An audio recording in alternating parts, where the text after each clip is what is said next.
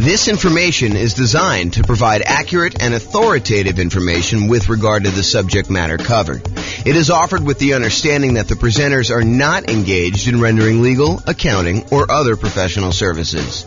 If legal advice or other expert advice is required, the services of a competent professional should be sought.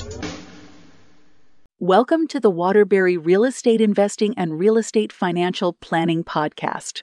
Learn all about investing in real estate in Waterbury, Connecticut, with a combination of real estate financial planning and modeling with numbers specific to Waterbury, plus syndicated, more generalized recordings of live and pre-recorded real estate investing classes. Not all of them specific to Waterbury. Be sure to stay tuned after the podcast for a message from our sponsors. Okay, I'm back. And now we're going to go over your financial independence. Specifically, what does it mean for you to be financially independent? And we want to look at this more than just sort of like generic concepts. We really want to dig into this a little bit.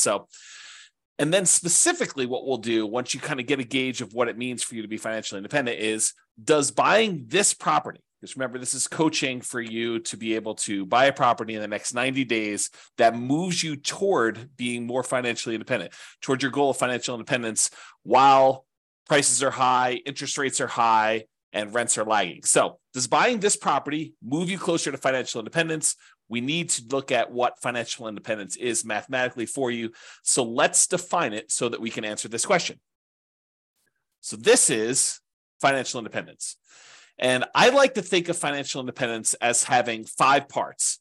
And if you want to simplify it even more, it's really 3 parts. And then one of them is really 3 things. Okay. So if you want to think about it that way. So what it is number one, because we're talking primarily about real estate and rental real estate, it is the net positive cash flow from rental properties.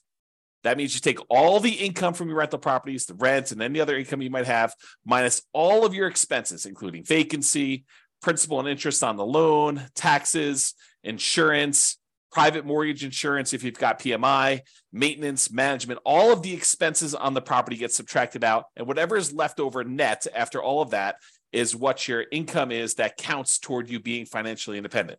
Okay. So that's net positive cash flow from rental properties. The second thing is any invested assets you have, not counting the real estate. We do not count the equity in the real estate twice. That already got counted when you had the net positive cash flow from rental properties. So any other invested assets you have, things that you have invested in things like stocks or bonds, or if you're doing hard money loans where you are the person lending the money, that is another asset that we consider to be invested assets. Things like that.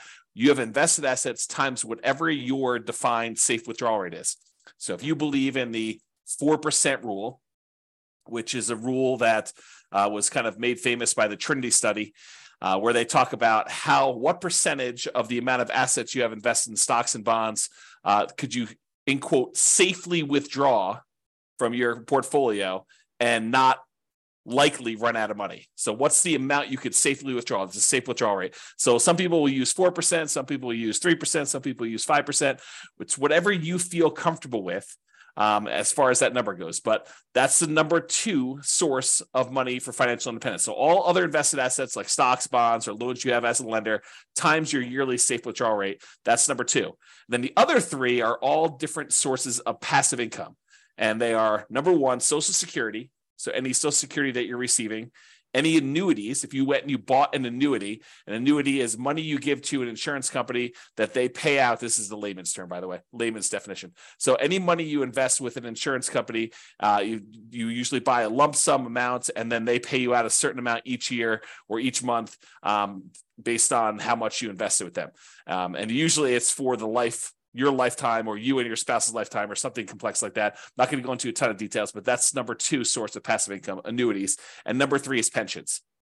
So all 5 again, net positive cash flow from rental properties, any invested assets you have times your safe withdrawal rate, and then the 3 sources of passive income, Social Security, annuities, or pensions. The sum of all of those must exceed your expenses in order for you to be financially independent.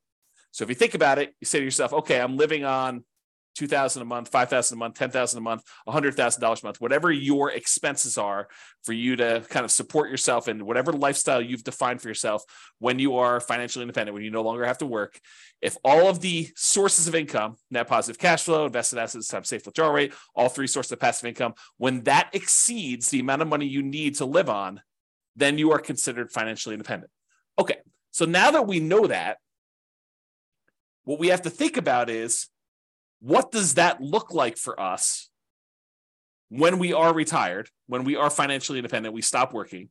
What assets will we have in place? And I'll get to that here in a second on another slide, but that's where we're headed with this. We're going to want to say, does buying this property contribute toward those goals? Is the property I'm thinking about buying, do I want to hold on to that? Do I want to own that at some point in the future where I am financially independent? Or am I using it as like a intermediate short-term asset that I'm going to hold for a period of time, and then I'm going to sell it off, or I'm going to do a cash out refinance, or I'm going to do something with it in order to use the proceeds, the return from that, because it can affect what we focus on.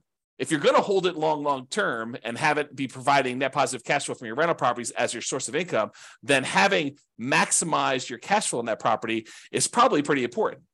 But if you're really saying, look, I'm only going to hold this thing for 1, 2, 3, 4 years, 5 years until I actually sell it, then I'm going to take the proceeds and pay off other rental properties. I'm going to take the proceeds and I'm going to go buy annuities. I'm going to take the proceeds and I'm going to invest in stocks or bonds or whatever I'm going to do. If I'm going to do that, then maybe cash flow is not the most important thing you should be focusing on. And maybe buying a property at a discount, getting a big chunk of equity, and then focusing on properties that are likely to go up in value, some type of either forced appreciation or organic or natural appreciation, the tendency for property values to kind of increase over time, those can become much more important drivers of your overall return if you plan on selling it. So really the thinking is, we're talking about buying a property in the next 90 days that moves you toward financial independence. That may be cash flow. And I think for a lot of folks it is, but not everybody. And so we'll talk about that in a little bit more detail. A couple of clarifications on this financial independence concept, though, before we move on.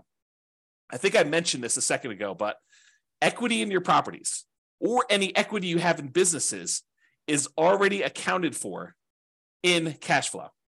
So you can't double dip. You can't say, I've got $1 million in stocks and I've got $1 million in equity in my properties and I'm getting $5,000 a month in positive cash flow. No. You can't use the equity in the properties. You're already counting that as the cash flow on the properties. So in other words, another way of thinking about this is the cash flow you're getting on your properties is the return on equity. If you think about it that way, it's the return you're getting on the equity you have in your properties. Now, the $1 million you have in stocks or bonds or some other type of investment, not the equity in your properties, that counts times your safe withdrawal rate. You can use that to kind of sum those up. You can't count the equity in properties or businesses, in my opinion, twice for your safe withdrawal rate, okay?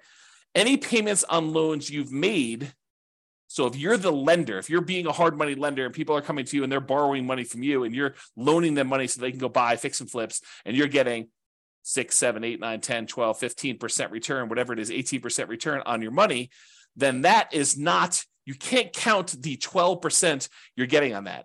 You don't do it that way. You count the loans as part of your overall invested portfolio, and you use that safe withdrawal rate on that money. So even if you're earning 10, 12, 15%, whatever it is on making these hard money loans, you're still using the 3, 4, 5% safe withdrawal rate number in order to determine how that counts towards you being financially independent. Then the last kind of comment I have in here for clarification is dividends are also part of your invested assets. So like you can count those separately or in addition. That already counts as part of your overall return you're earning on that money in stock market or bonds, or, if you're not getting really dividends on bonds, you're probably getting interest payments, but you get the idea. Okay. So those are some clarifications on that. Okay. So now that we've kind of talked about what the definition of financial independence is, I'm going to step back and we're going to talk about two different kind of parallel paths. One is what I call phases of financial independence. It kind of tells you what phase you're in on your journey to becoming fully financially independent. And then I have stages. And the stages I borrowed from, I think it's, what is the name of the website? I have it linked up here. I'll tell you what it is in a second. The phases of financial independence, though, is sort of like my concept. The other ones are ones we got from the internet, and I'll show you where those are. I think it's Wallet Burst, if I'm not mistaken. So, okay, so phases of financial independence. financial independence phase one. This is when you're working toward having the absolute minimum you need to consider yourself financially independent. If you say to yourself, okay, if everything got really, really ugly and I had to quit my job because I just couldn't stand it anymore, or I lost my job, how much would I need in order to live at the bare minimum level? This is sort of like, you're not doing all the vacations you want to do. This is sort of like, just barely getting by with how much you need for food and clothing and insurance and taxes and all the other stuff you need, but just the bare minimum to kind of scrape by.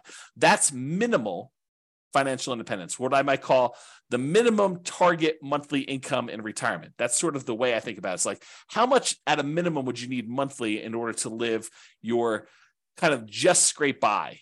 What some people might call like lean financial independence, retire early.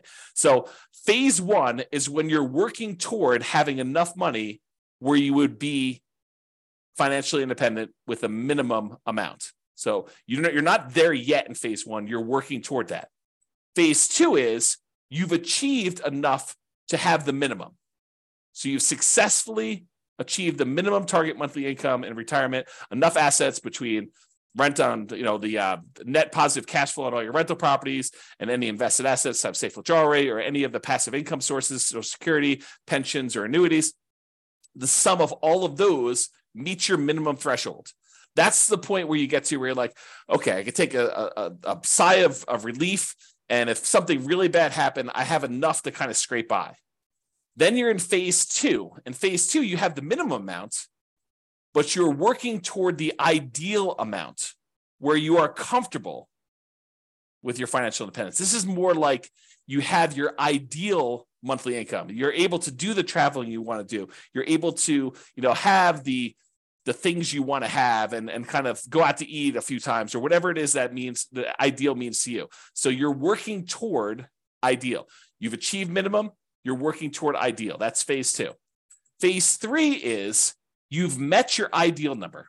You've achieved the ideal number where you have enough coming in, where you are very comfortable. Some people might call that fat fire, where you're very, very comfortable and you have that, but you're working toward having a margin of safety for your ideal lifestyle. Because if the stock market declined or real estate values and rents went down or expenses on the properties went up or vacancy went way up because you have another pandemic or something like that, you could actually dip below your ideal and not quite have enough. So in phase three, you've achieved your ideal, but we're working toward you having a margin of safety such that if the market goes against you, you don't have to retrench your lifestyle. You don't have to reduce your lifestyle.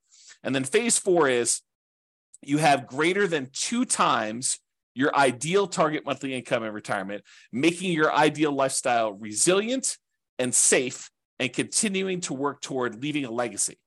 In my opinion, and you can do whatever you want with your money, but in my opinion, you want to get to the point where you have 2 times your ideal. And then after that, you can give away anything you want above that. But 2 times sets you up so that you are resilient and safe in case something happens and the market goes against you, where you can still maintain your existing ideal lifestyle. Okay. So those are the phases. Phase one, you're working toward your minimum. Phase two, you've achieved your minimum. You're working towards your ideal. Phase three, you've actually achieved your ideal, but you're working toward becoming safe. And phase four, where you're working on leaving a legacy because you have 2 times your ideal coming in. Okay, so those are the phases of financial independence. You might hear me talk about those. So I wanted to go over them so that you kind of understand where we're coming from with that, with those concepts. Now, so Wallet Burst has their own kind of stages of financial independence, and you kind of will see these written around the internet. I don't know if they came up with this, but they did a really nice visual. And so I'll show you what it is. So these are the sort of like the stages or the milestones on your financial independence journey. So a lot of folks, they start off with negative net worth. They have more debts than they have assets. They've got student loans, or they have negative equity in their property, or whatever it is that they have there. They start off with negative net worth. So that's sort of the baseline stage. Eventually, you get back to 0 net worth. So that's an achievement from having negative net worth, where your liabilities are worth more than your assets is where you have negative net worth. 0 is where your assets and your liabilities are at least even, and And that's kind of where you are. Some people will not have negative net worth. They'll kind of not fall into the trap of having, student loans or whatever it is coming out of college, and they'll start with zero net worth. So zero net worth is where you're break even. Then the next stage is where they have saved up an emergency fund.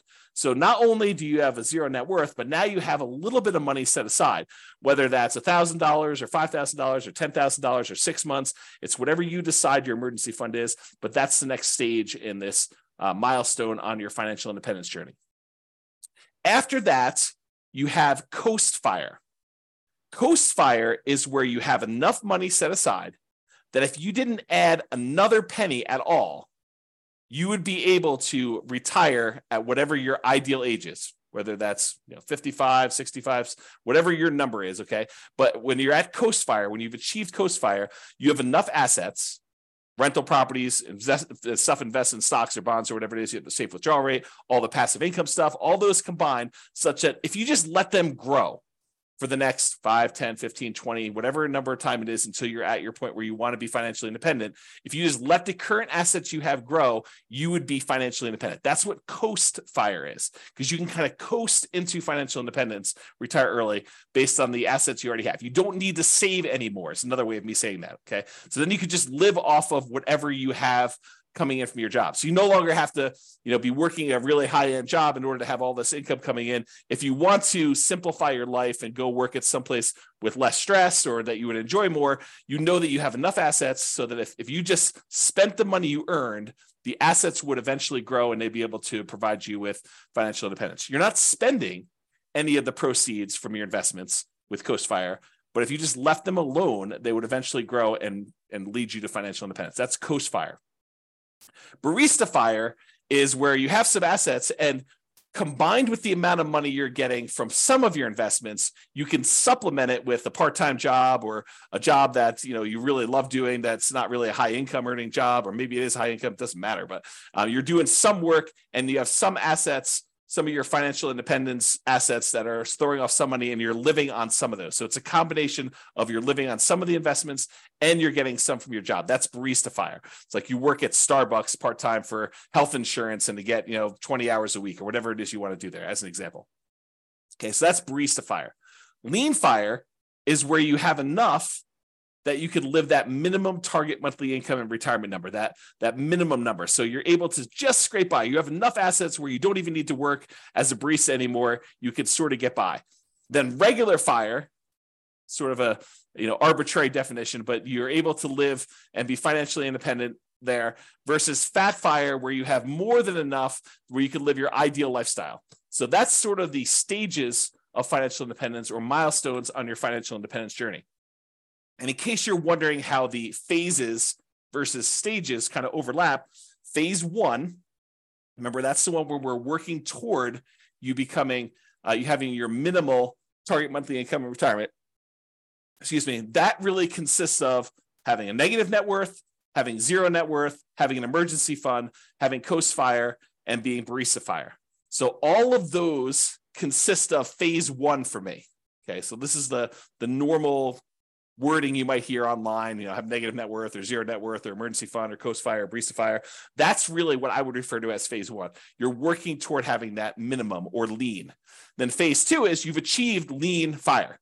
So that's kind of where it is there. And you're working toward Ideal Fire. You're working toward Fat Fire. So phase 2 for me consists of Lean Fire and regular Fire. Phase 3 consists of Safe Fire, which is what phase 3 is for me. That's Fat Fire in the normal kind of like nomenclature. And Fat Fire is when you have more than enough, you're living your ideal lifestyle. And then I also throw in phase 4 there as well, where you're working on leaving a legacy. You have more than 2 times your ideal, and it's much safer because the market can go down and you're not going to have to give up any of your ideal lifestyle in order to continue living at that level. Okay. So those are the different phases and also different stages for financial independence. Okay.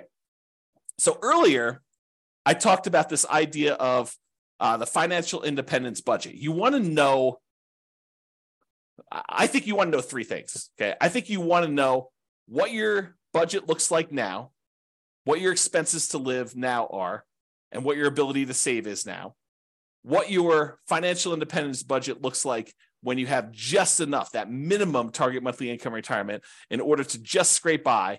And then I think you also want to know what it would look like when you hit your ideal. So I think you really want to have 3 budgets. You want to have a budget for now, and then how does that look different if you had to cut back, scale back, and you no longer had a job, or you no longer wanted to work at your job and you wanted to live off your investments? What would your budget look like for that minimum one? And then what would your budget look like if you were living your ideal lifestyle?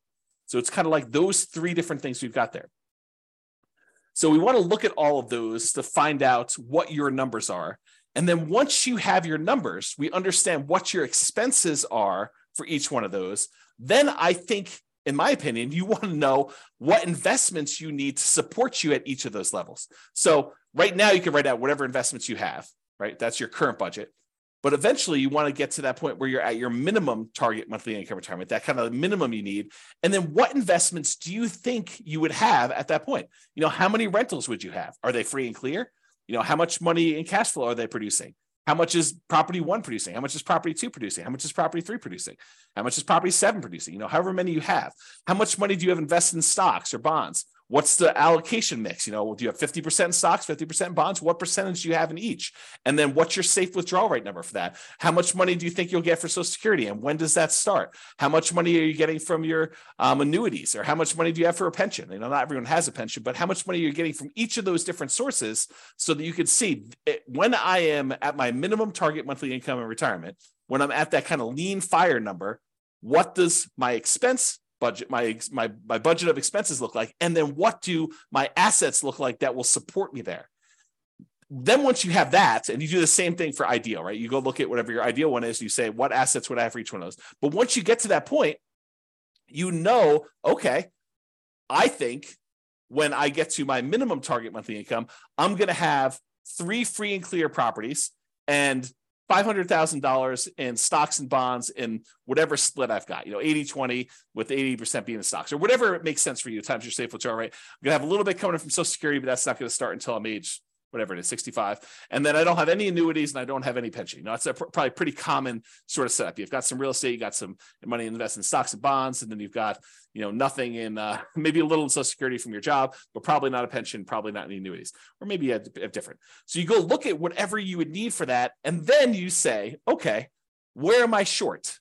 Right now I've got 2 rental properties, or I've got 6, but their cash flow is really poor. It's $100 or $200 a month when I really need to have $3,000 a month produced by these things. So I need to get to the point where I've got 6 now, but I need 3 and free and clear. And so the plan will be, which ones are you keeping, or are you going to sell all 6 and buy 3 new ones? You need to know, which ones are the ones that I'm going to pay off, and which ones am I using as sort of like rocket boosters to get me to the point where I could take the money, the proceeds from the ones that I've gained some equity in because the property value has gone up and I paid down the loan. I'm going to take that, pay all the expenses on selling it, take that money and pay off the ones that I have there in order to get to the point where it's my minimum target monthly income or my ideal. So really what you're looking to do is you're looking to determine what's your budget now, what's your budget when you're at that minimum target monthly income or lean fire, what's that budget when you're at your ideal target monthly income in retirement or fat fire, and what are the assets, what's the financial independence assets distribution, the allocation you have for each of those levels. What is it right now? What will it be when you're at that minimum? And what will it be when you're at that ideal? And you want to plan for that. Then the question to ask is, does the property I'm looking to buy right now move me toward that goal? If you're at, you're working toward your minimum, does it get me closer to that minimum target monthly income retirement? Is the property I'm buying one that I'm going to use as a rocket booster to pay off other properties because I'm not going to keep this to be free and clear? Or is this one of the ones that I want to ultimately pay off and keep long-term? It's kind of, what are you thinking with that property? What is it going to be for you? So that's what you want to be thinking about. And you want to do the same for ideal. Okay. And to help you, I've got a ultimate financial independence retire early budget. And it really is 3 budgets in one. It's got your current list of all your expenses, your minimum, that's your minimum target monthly income, your ideal. And then at the end, it will allow you to put in kind of your current annuity, Social Security, pensions, and net rental property cash flow. And it will tell you how much you need in stocks and bonds at whatever safe withdrawal rate you put in order to make up the difference In some cases, it's zero because you're already there, right? And then it will do the same for your current, your minimum, and your ideal. And I probably will do a whole separate video walking you through how to use this budget. But your homework is to do the budget because you want to know, where am I now? What's my minimum? What's my ideal? And then does buying this new property move me toward that goal? Because one of the worst things we could do, maybe it's not the worst thing we do, but it's up there. One of the worst things we could do is we could buy a property that doesn't actually move us toward our goal. You know, maybe it's a property that cash flows, but maybe we don't need cash flow right now. Maybe what we really need to do is be paying off this other property. And maybe we shouldn't be focusing just in on cash flow if we can get an overall return higher if we look at all of the other aspects and not just focus on cash flow. Just as an example, imagine you're in a market where you have really good cash flow. Let's call it $200 a month on a reasonable down payment. But you could go invest in a different property where, and that market where you have $200 a month in cash flow does not appreciate. It's a market that historically has seen very low or no appreciation. You only are getting cash flow on that property and some maybe debt pay down and some depreciation, but you're not really getting appreciation at all. The tendency of property values to go up. Okay. So you're not really seeing that. Or you can go to another market where maybe that has break-even cash flow or $50 a month positive cash flow, something that's much smaller, but the overall return is much greater because you're seeing appreciation. Maybe you're able to even buy it at a discount and capture $10,000, $20,000, $30,000 or whatever it is that you're able to buy it at a big discount. And that could make up for a lot of positive cash flow, especially if you have a really short time horizon. Okay. So I'm just having you start to think about this as we go. And if you need coaching and help on this, that's what we're here for. That's why it's a coaching program and not just a class, a course, right? So if you need help with that, that's what we're going to be discussing in the things if you need help with it. So the idea though is to look at your property and decide, does this move me toward financial independence, my specific financial independence, your definition, or does it not? And so that's what we're thinking about. And we'll have to do another class and go over this budget and stuff. Okay. So this is a visual from Financial Independence Retire Early Belgium, and I like it. So I'm just going to share it with you because it's a pretty good visual of what's going on here. So they really have you showing you like what's going on today and over time what's happening here. And they have the steps numbered 1 through, I guess, 6 here. And I'll just walk you through. So right now it shows you how much income you have coming in from your work. That's this blue bar. And your income exceeds your expenses. So your expenses are this kind of like yellow bar here. And what they want you to do in step 1 is reduce your expenses. And they want you to reduce your expenses so that you can increase your savings rate. Okay. So step 1 is reduce your expenses to increase this difference between how much you're bringing in and what your expenses are on it. And if you do that, then your expenses go down here and the amount you can save actually increases. Step number 2 is they want you to save for emergencies. So they want you to put some money aside to save for emergencies here. So they go ahead and they say save for emergencies here. And then number 3 is they want you to focus on increasing your income. So step 1, reduce expenses. Step 2, save for some emergencies. Step 3, they want you to increase your income so that the amount you're saving jumps up again. Then you take the amount of money that you've got from increasing your income and reducing your expenses, the larger amount that you're able to set aside, and you invest that efficiently. That's step 4. Okay, so they're telling you invest that. Step 5 is once you reach 25 times your annual expenses, then you are financially independent. And that's based on safe withdrawal rate. That's a 4% safe withdrawal rate because 4% is really 25 times your expenses. So, if your expenses are, $20,000 a year, then you only need to save, if my math is right, what is that? 800,000? If you have $1 million, that's $40,000 a year. Okay. So, once you kind of reach your expenses there, 40,000 times 25, that's going to be $1 million. Okay, so that's kind of what you need to do in order to hit that number.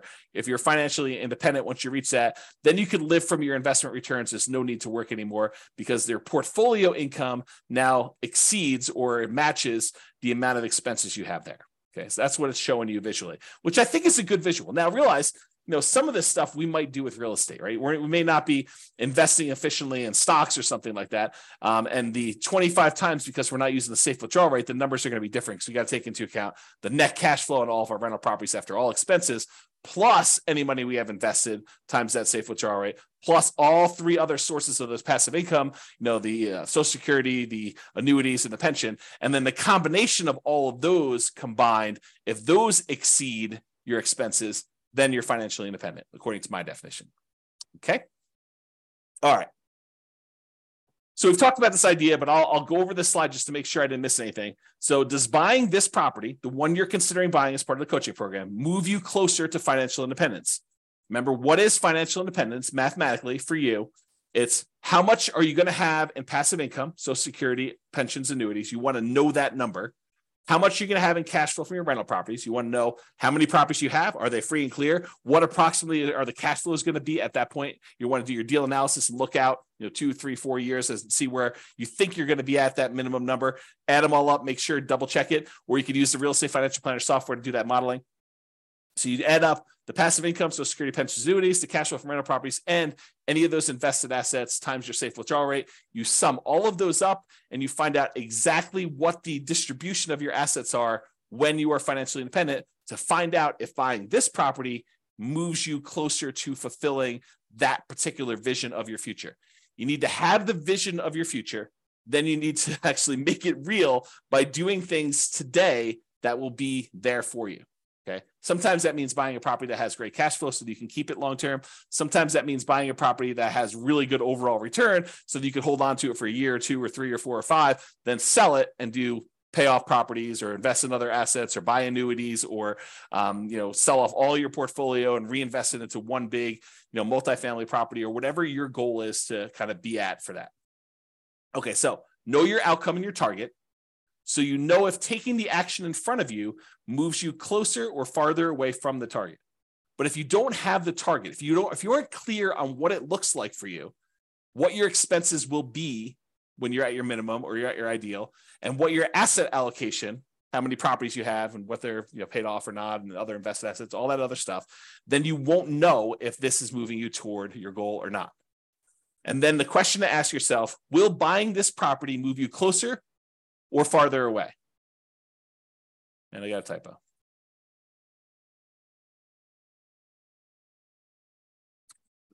Or farther away. Okay, resuming. Okay.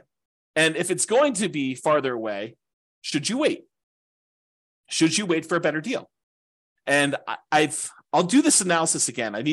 I'll do another special module probably once I get through the core 20 modules where I show you what the impact of waiting is. And I'll do the extreme waiting. I'll do the waiting of you save up money and buy properties all cash. Okay. And we'll show you what the penalty is for waiting. For most of you, it's not as bad as you think. And so waiting is not a bad thing to do. If it makes sense for you to kind of like save up a little bit more, then that's not the worst thing in the world. It doesn't penalize you as much as you might think. And I'll show you exact numbers on that. Okay. And rarely in life is something a straight line. Usually there's zigging and zagging. You may be acquiring more properties than you need with the expectation of, higher than stock market rates of return when you're investing in these properties because you're actively managing them. And then you're able to eventually sell some of those properties off and pay off others, or convert the proceeds to investing something other than real estate, like stocks or bonds or whatever else you're investing in, or annuities, and then live off the safe withdrawal rate or the annuities or whatever else you're investing in. So a lot of times it's not straight line where you're buying a property and you're immediately paying that thing off.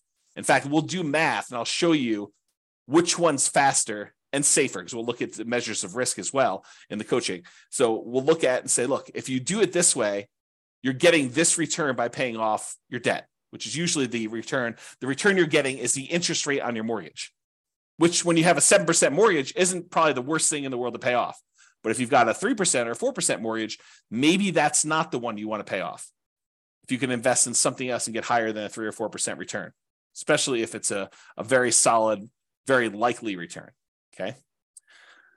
So your intentions, your desires, and your plan can and probably will change over time. So we're taking a snapshot today of your best guess as to what you think it'll be when you get to your minimum. But a year from now, when you have more numbers, you have better numbers, you're like, okay, well, now my properties went up a lot faster than I thought. I got a lot more equity than I thought. And maybe my cash flow is better than I thought or worse than I thought. do I need to adjust my plan? Do I want to have more free and clear properties or less free and clear properties? Or maybe my expenses increased a lot faster than what I thought inflation was going to be. So all of these things can and probably will change. So your plan's not set in stone. There's no perfect plan, but planning is helpful. It gives us something to aim for so that we're likely to move toward that, even if we have to adjust a little bit later. Okay. So I think a lot of real estate investors have cash flow as their goal.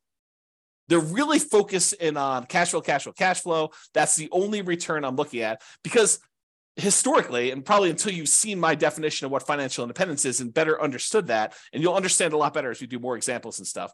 But most of them are focusing on that because they only think about, the positive cash flow part of the return they have on that kind of like triangle, the star rather. So they look at it and they're like, hey, look, I'm getting this cash flow part of it. That's the only one I'm focused on. So I really need to focus on positive cash flow when I'm buying these properties. But realize that's not the only solution. Sometimes we want to take a property that we're buying that's going to give us a really good chunk of money that we could then use to pay off another property, or we could use to invest in stocks or bonds or whatever it is, and then live off that safe withdrawal rate, or use it as a down payment to buy an even bigger property or something like that. So a lot of investors are focused on that cash flow when that's only one of the ways to get there. And sometimes it's the hardest way to get there. And we'll look at a lot of examples as we dig into this and during the coaching stuff together, but that's really the thinking. Okay. So cash flow isn't everything. Passive income from Social Security, pensions, annuities, the net cash flow from rentals, and then that yearly safe withdrawal rate are all 3 or 5, depending if you think of the passive income as 3 different things or you think of it as one, but they're all different ways to get you to financial independence. So it doesn't have to be cash flow. In fact, sometimes it's better to not do cash flow. Cash flow is great. And if we can optimize for it, which we will spend a lot of time going and optimizing, but sometimes you want to make that trade-off of, okay, I could get $200 a month positive cash flow, putting this amount down, or I could go ahead and buy this other property and I'm going to get a much higher overall return. And it's probably better to do that based on where I'm going with my plan for financial independence of wanting free and clear properties, or wanting some properties that have great cash flow, and then also having some assets outside of real estate. Okay. So we will go into ridiculous detail on how to improve cash flow. So just stick it out for now. But cash flow isn't the only reason to invest in real estate. 2 significant examples come to mind. You may want to build up an asset base and then improve cash flow by converting to free and clear rental property. So if you ever read the old book by Robert Allen, it's called Creating Wealth. And in that model, he basically talked about buying, and it's been a long time since I read the book, but I'll give you my memory version of the book. And of course, if it's different, then the book is the book, right? I mean, if I tell you the story slightly wrong, but I'll get the basic idea. I think what he told you to do is go buy 2 properties a year for 10 years. And you'd have 20 properties at the end of 10 years. And you could go take half of them at that point, 10 of the properties, sell them, use the proceeds to pay off the other 10 that you kept, and they would then be free and clear, and you'd have great cash flow on those. Okay, so that was his model. Buy 2 properties a year for 10 years, 20 properties total, sell off half of them, pay off the 10 that you kept, and you'll be able to do that. So that could be a strategy. And in that strategy, having the short-term cash flow isn't all that important. Okay, it can be important depending on what your goal is, but it wasn't all that important in that particular plan. Okay, so you could then buy a bunch of properties and then naturally pay off properties with cash flow. Any extra cash flow you're getting, you're really using to pay down the debt on them to get them free and clear as fast as you can. Or you take the extra cash flow you've got on the properties and you invest it in something else, stocks or bonds or whatever, let that grow at 6, 7, 8, 9, 10%, whatever you're able to get in the stock market, that you feel comfortable with. And then you could take the proceeds from that and use that to pay off, 3 or 4 or 5% mortgages that you have saved up. And if you're getting a higher return on keeping the money invested in the stock market, then it's actually faster to keep the money invested in the stock market until you have enough to completely pay off the mortgage than to take the money, pay off the mortgage at 3 or 4 or 5, 6%, when you could be earning 6, 7, 8, 9, 10%, whatever it is that you're able to earn on the other investments that are not real estate. Okay, so some thoughts there. Or you may want to grow your assets with real estate, then convert those assets to annuities or yearly safe withdrawal rate on invested assets. We talked about that idea. You want to go and say, okay, I'm going to buy 10 properties over the next 10 years. So I'm going to move into each one, live there for a year as a nomad, and then, put low down, 5% down, buy a property, convert that to a rental, and repeat that process until I have 10 rentals that I put 5% down on each. And then at the end of that, I'm going to take all of them and I'm going to sell them off, take the big chunk of money that I have accumulated from the property values going up and the loans being paid down and whatever little cash flow I had, if any, by doing that strategy, and take that big lump sum of money, invest it in the stock market and bonds, and live off that as a safe withdrawal rate, or take that big chunk of money and buy yourself annuities so that you have an insurance product that you have longevity with, and you're not going to run out of money by having your money invested as annuity, because that's for your life, the duration of your lifetime. Okay. All right. So let's now talk about why building up your assets and why the first $100,000 is the hardest to acquire. And then we're going to return to real estate for building up your asset base. So I'm going to kind of diverge for a second, talk about why the first $100,000 is the hardest. And we'll go into detail on that, and then we'll return to real estate. So first 100K is the hardest. So Charlie Munger, who is Warren Buffett's partner, there's a quote from Janet Lowe in Damn Right, Behind the Scenes with Berkshire Hathaway billionaire Charlie Munger. So here's the quote. Charlie Munger has said that accumulating the first $100,000 from a standing start with no seed money is the most difficult part of building wealth. So this is me commenting now. So he's basically telling you that first $100,000 that you take the time to acquire is the absolute most difficult part of building wealth. You got to do the first one.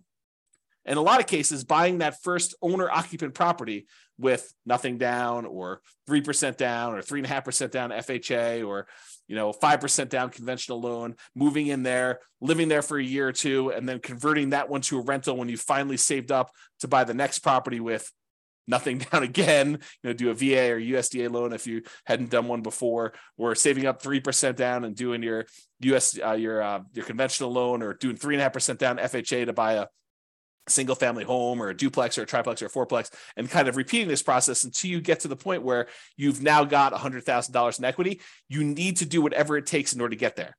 That's what he's basically telling you. And he's talking about stocks, but I've converted it to real estate for you. Okay. I'm going to continue with the quote. Making the first million was the next big hurdle. So all the kind of math we're going to talk about here about earning your first 100K and then using that to kind of build up to $1 million, that applies when you get to $1 million and you're trying to grow to 2 million or 3 million or 4 million or 5 million or 10 million or whatever your number is there. Okay. So to continue with the quote, to do that, a person must consistently underspend his income. You need to be saving money. And I'll continue with the quote. Getting wealthy, he explains, is like rolling a snowball. It helps to start on the top of a long hill, start early, and try to roll that snowball for a very long time. The longer you have where you're investing and you've got this money working for you, the better off you're going to be. Okay. So here's another quote from Charlie Munger. Same idea though. The first 100,000 is a bitch, but you got to do it. I don't care what you have to do. If it means walking everywhere and not eating anything that wasn't purchased with a coupon, find a way to get your hands on $100,000. After that, you can ease off the gas a little bit. Okay. So do whatever it takes in order to get that kind of lump sum, that seed capital of $100,000 to be able to start from there. And then you can kind of grow it. So this is going to show you if you were investing $10,000 per year at 7% interest, and I assume that you added the $10,000 the last day of the year or the first day of the next year, if you want to even think about it that way. And so in year one, at the end of year one, you put $10,000 in. So you didn't earn any interest on the money in that first year. But then in year two, you earned $700, 7% on the $10,000 in interest, and you added another $10,000 at the end. Okay, so in year two, at the end, you have $20,700. In year three, you have about $32,000 and change. Year four, you have $44,000 and change. Then $57,000 next year, $71,000, $86,000, till finally 7.84 years from starting, where you're saving $10,000 a year, you've saved up your first $100,000. That's assuming a 7% return. Now, real estate typically has slightly better returns than that. And so we'll talk about what the returns are for real estate in another class, and we'll go into some detail as to how you could speed that up, especially if you're buying some properties at discounts or whatever you're doing there. We'll talk about some of those strategies. But it took you 7.84 years with you saving $10,000 a year to get to that first $100,000. So you might be a little bit discouraged, thinking to yourself, man, if it takes me 7.84 years to get to 100,000, if I have to do that 10 times in order to get to $1 million, if I want to have $1 million saved up for retirement, that's going to be like 78 years to get there. It doesn't work that way, though, because the first year is the hardest. It's the longest to do that. Saving the same $10,000 that you were saving in the first year, it only takes you 5.1 years to earn that next 100,000. So to go from $100,000 at the end of 7.84 years, it only takes you 5.1 more years in order to get to the point where you have 200,000. That's 35% faster than the first one. So this speeds up. Then, in order to do the third 100,000, to get the 300,000 total, it only takes you 3.78 years for that third one. Then it only takes you 3.01 years for the next 100,000 to get to 400K. Then it only takes you 2.5 years in order to get to 2.5 to get to 500,000. So it's getting progressively faster. You went from 7.84 years for the first 100K to 2.5 years in order to get that 400 to 500 growth. And you're investing the same amount. You're investing $10,000 a year. But the rest of it is coming from the investment growing at 7% per year. Okay. In order to get to $1 million, okay, it takes you, what is this total time here? A little bit more than about 30 years or so. But what's interesting is it took you 7.84 years in order to earn that first $100,000, but it only took you 6.37 years, or a year and a half less approximately, to earn the last 400,000. So in the time it took you to earn the first 100,000, in less time it took you to earn the last 400,000 on your way to $1 million. That should blow your mind, right? You're thinking to yourself, it took 7.84 years in order to earn that first 100K, but it only took me six years and change to earn 400,000 toward the end because of compounding. Okay. So another way to think about this, it took you 25% of the entire time to get to $1 million to earn the first $100,000. It took you about 75% of the time, 74.5, in order to earn the rest of the 900,000. Or the second 100,000 took you 16.6% of the time. It took you a little bit less than 60% of the time to earn $800,000, which is crazy. And that's why you need to do everything you can in order to get that first 100K, which for a lot of folks, that's going to be buying an owner-occupant property with a low down payment, like 3% down conventional or 0% down VA or USDA if you're a veteran, or if you're willing to live in a rural area outside of your town and commute in, put in whatever it takes in order to do that. If it means commuting to work for a year in order to be able to buy a USDA property with nothing down, and then you're eventually able to rent that property out and move to another property, that would be worthwhile. Okay. Or, put 5% down conventional property. If you've got that, or 3.5% down and buy a duplex or triplex or a fourplex, or buy a single family home with 3.5% down. You could do that with the 3.5% down loan program. We're going to get into financing here in next class. Or you just go ahead and buy, traditional 20% down payments if you've got those, 15% down payment if you're willing to do PMI, 25% down if you want to improve your interest rate, which we'll talk about all these strategies when we get to financing. Okay.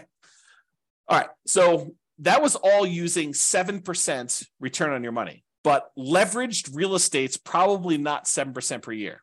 Now it could be less, but it's usually higher than 7% when you account for all of the different areas of return, which we're going to talk about in the return quadrants module.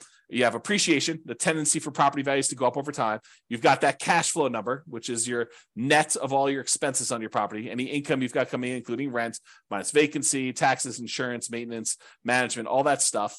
And in some cases, that will be negative, but the overall return might still be positive because appreciation and the other returns are still big enough that they overcome the negative cash flow. You have debt pay down is another area of return. So the amount of money you're earning by paying down how much you owe on the loan each month, if you've got an amortizing loan. which we're going to go over all this detail in the modules, but it's kind of a preview. And then depreciation, the tax benefits of owning the rental property. When you take into account all those returns, plus the return from reserves, which we didn't really talk about here, then you'll be able to see that that's probably greater than 7% overall, especially if you're leveraged. Okay. And especially if you acquire an owner-occupant property, one you're going to move into with little or nothing down.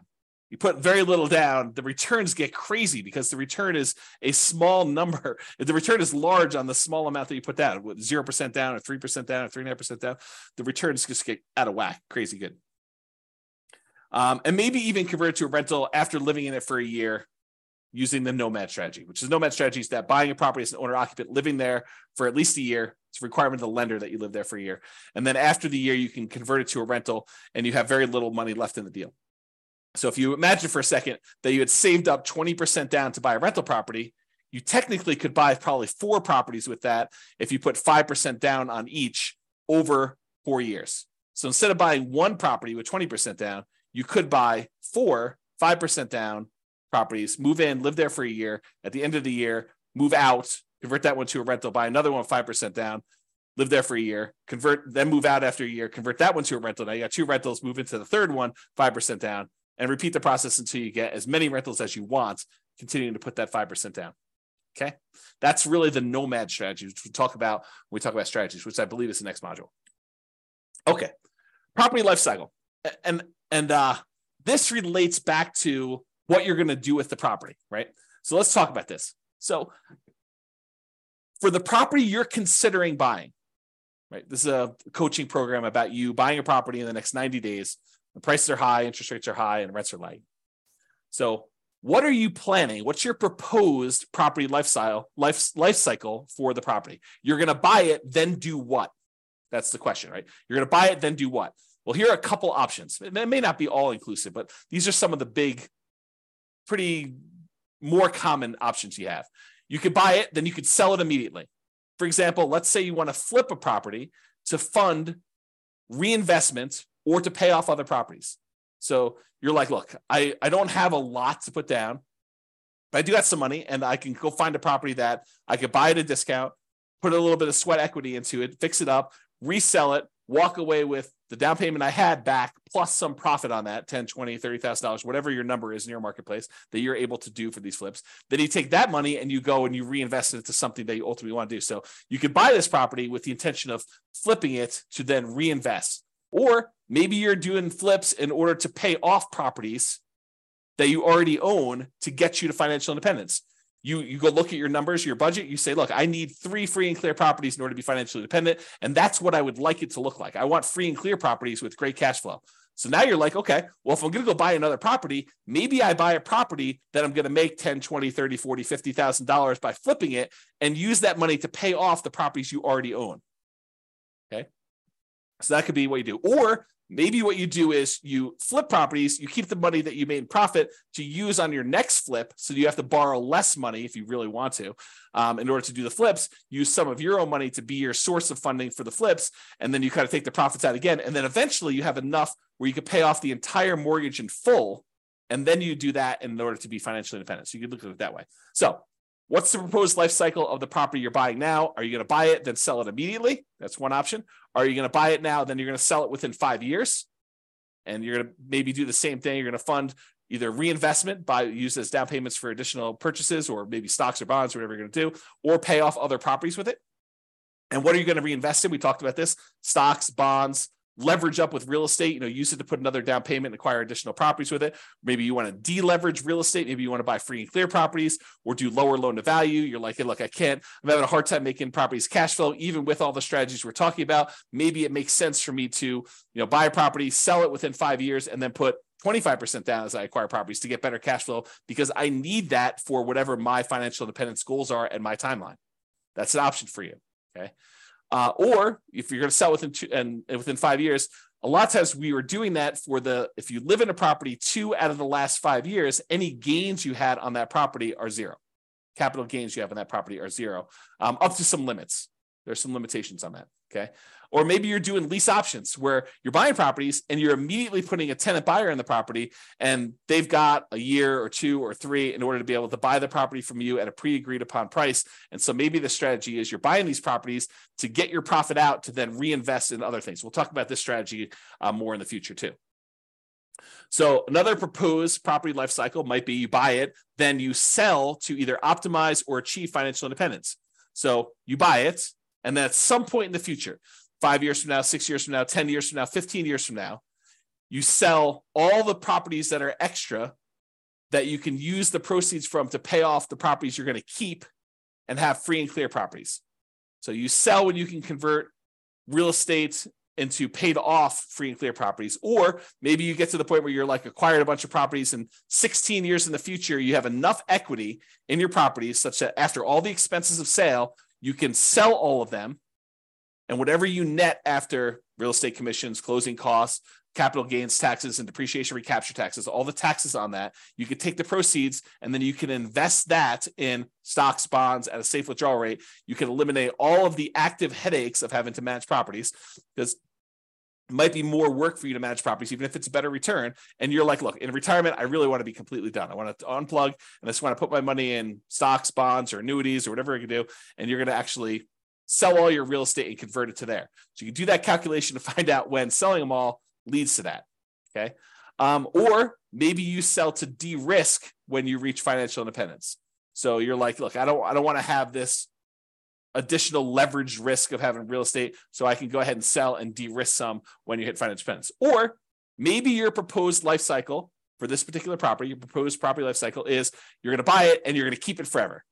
You pay off the loan naturally over whatever the amortization period is, 30-year loan, you paid off over there, and then you keep it for cash flow. Or you're going to keep it forever, you're going to invest in something else temporarily. So any proceeds you have from cash flow on this property, you're going to invest in stocks or whatever it is. And then once you have enough from investing in stocks, you're going to then pay off the loan as a lump sum. You know, that something else might be stocks, bonds, whatever it is you're doing. And maybe you want to focus on the lowest mortgage balance first, or maybe you want to focus on the highest interest rate first. It's really up to you. And we could talk about which one is faster and how to optimize that and how that affects risk when we talk about some measures of risk later on and some strategies there. Or maybe you want to pay off the loan faster with cash flow as you go. You know, that's not my favorite, and we'll talk about it why when we talk about risk and measuring risk and things of that nature. But some people would rather take, you know, I've got $200 extra in cash flow a month. I'm going to take that and I'm going to pay down my mortgage on that. So I have a lower mortgage balance and I have a lot of equity. We could talk about that and which loan you pay off first. If you decide to, if you got several properties, or you just taking the 200 you get on that property and paying off on that loan, or are you taking all of the extra cash flow and dumping it onto one particular loan, whether that's the lowest balance one or the highest interest rate one. We could talk about all those different strategies in detail. But this is what you could do with the proposed life cycle of the property you're considering buying. Or maybe you keep it forever, and then eventually you do a rate and term refinance. So let's say when you bought it, you had a 7% interest rate, and now interest rates are back down to 5% or 4%. You can do a refinance where you actually change the interest rate from 7 to 5 or 4, whatever it is right then, and then you get an improved cash flow on that property. Or maybe the interest rate's the same, but you've paid down enough of the loan that if you pushed it out and made it a 30-year loan again, maybe you have 10 years left on the loan, but if you push it out, make it a 30-year loan at this point, that will also lower your payment. So you can lower your payment even if the interest rate doesn't go down later. And we can talk about that too. Okay. And that would improve cash flow. So you can think to yourself, okay, 11 years in the future, or 5 years in the future, or 3 years in the future, when I'm getting closer to be financially independent, there are things we can do to manipulate, to kind of optimize our portfolio in order to push us over the edge of achieving financial independence. Maybe if you just took a snapshot of where we were at that time without doing some action, it would not be financially independent. Okay. Or maybe you decide, I'm going to buy the property now, I'm going to keep it forever, but I'm going to do a cash out refinance. So maybe you get to the point where you paid off the property, and one of the strategies you have is you're going to take one property that's free and clear, and you're going to do a 75% cash out refinance where you get cash, you borrow money from that property, and you live off the cash.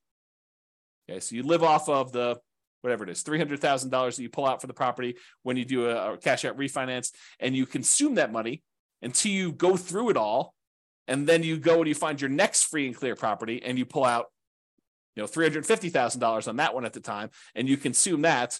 Or maybe you pull out $300,000 and you use that to put a down payment, 50% down or whatever it is you're going to do on a property so that your overall net cash flow is improved.